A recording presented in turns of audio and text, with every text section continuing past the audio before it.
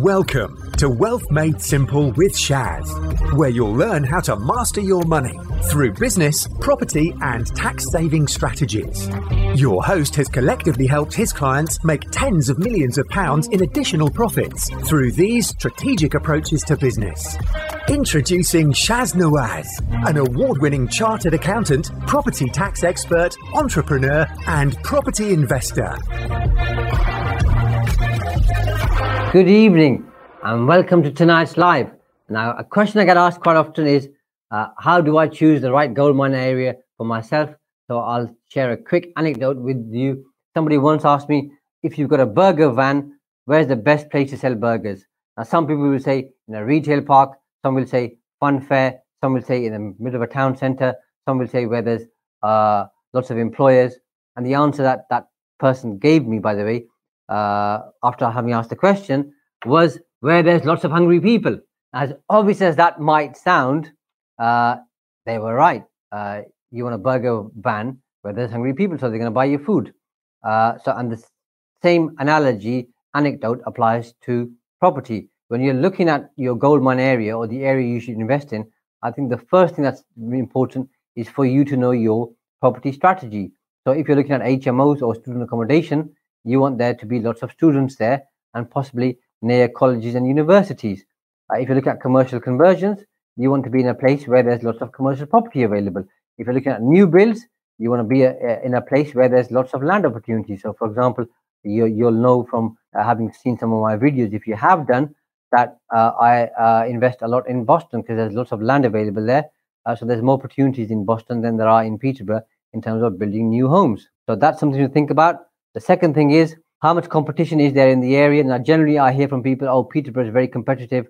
You've got a big property training company here. You've got other big investors. There's too many people looking to invest in Peterborough.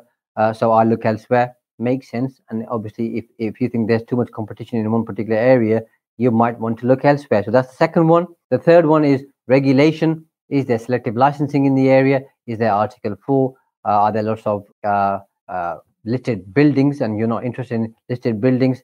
Are there conservation areas which might cause you issues in terms of planning? So find out about the regulation. The next one, which is an obvious one linked to the burger analogy, is there high tenant demand or buyer demand? And this is, I think, pretty easy to figure out and work out. Talk to local estate agents, talk to letting agents, look online on Rightmove and see how many properties are available to rent or to buy. Go on Spare Room and have a look at the demand there. That will give you a good indication. The next one, which I think is really important, especially for someone like me, how far is it from where you live?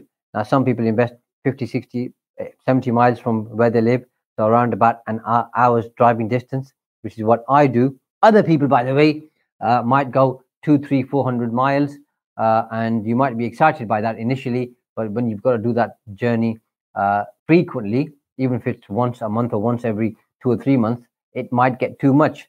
So have your own criteria for that. How far are you willing to travel? I like to stay close to home. So if it's an hour's driving distance, I'm happy with that. Anything longer than that, I'm not too keen on, and that goes outside my criteria. After that, what local amenities are available? And with local amenities, I'll also include schools. Good schools means good demand. More people want to move there. Are there good parks there? Sports and leisure offerings, arts and culture, cinemas, local shops, restaurants. The more of this you have, the better the local amenities, the more likely there's demand for people to want to buy or rent houses in that particular area. Employment opportunities is a big one. Are there large employers? Is there a skilled workforce? If that fits in line with your tenant profile or your buyer profile, it's going to work well for you. Transport links are an important one. Especially if you're in commuter towns, so places like, for example, Peterborough, Stevenage, and other places in between, Luton, are seen as commuter towns. So good transport links. Alongside that, local transportation in terms of buses, trams, etc. obviously helps. So bear that in mind. Good infrastructure, connectivity, broadband, good phone connection. These are all important things. You may overlook them. So it's important you check these out, because let's say, for example, the broadband is not very good. Some of your tenants might not be interested in moving in that area or into that property. So make sure you look at that. Another big one, which I think most people don't look at, is looking at the growth plan the local authority has for that particular area.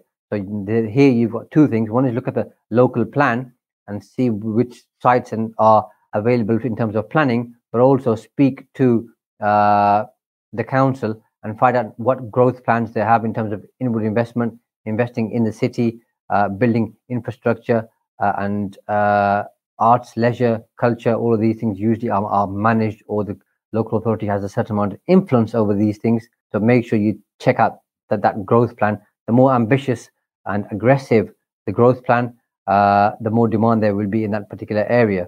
Low crime rates, obviously, and clean areas are important. Have a look at the area, check out the crime rates, make sure it's a nice, clean area, well maintained. That's going to help. If you're renting, look at the council tax banding, so you're fully aware of what council tax will be payable. That's going to be important, whether you're paying it, whether the tenant's paying it, matters not. It does affect the numbers, so check that out. Speak to the local council and find out what kind of demand there is for housing needs, both in terms of what they need, because there are councils out there who will sign a 5-year lease with you, take the property off you, and look after all the maintenance. So that could work for you. Or there could be a huge housing shortage, which means there's a huge demand, and that could work well for you. And the last one for tonight is the quality of the neighborhood, depending on what type of clientele or tenants you're looking to attract. Does the quality of that neighborhood reflect the type of tenants you're looking for? So that's the criteria that I pretty much use when I'm looking to invest in an area. I've been at it for a little while now, so I'm pretty clear on my goldmine area. But if you use this criteria, and feel free to add any others that you want. If anybody's got any questions, post them on Facebook or the other social media channels right now, depending on where you're looking at this video. I've been happy to answer them. And if anybody doesn't have any questions, somebody said excellent, thank you very much. If there aren't any questions, then I will see you next week.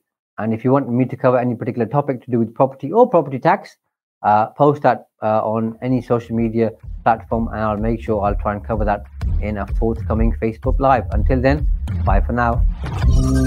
Thanks for listening to Wealth Made Simple. You can follow and contact Shaz on the Facebook pages Entrust Property Tax and The Profits Wizard. You can also find Shaz on LinkedIn, YouTube and Instagram. Alternatively, email him at shaz@aa-accountants.co.uk. Build your wealth by mastering money.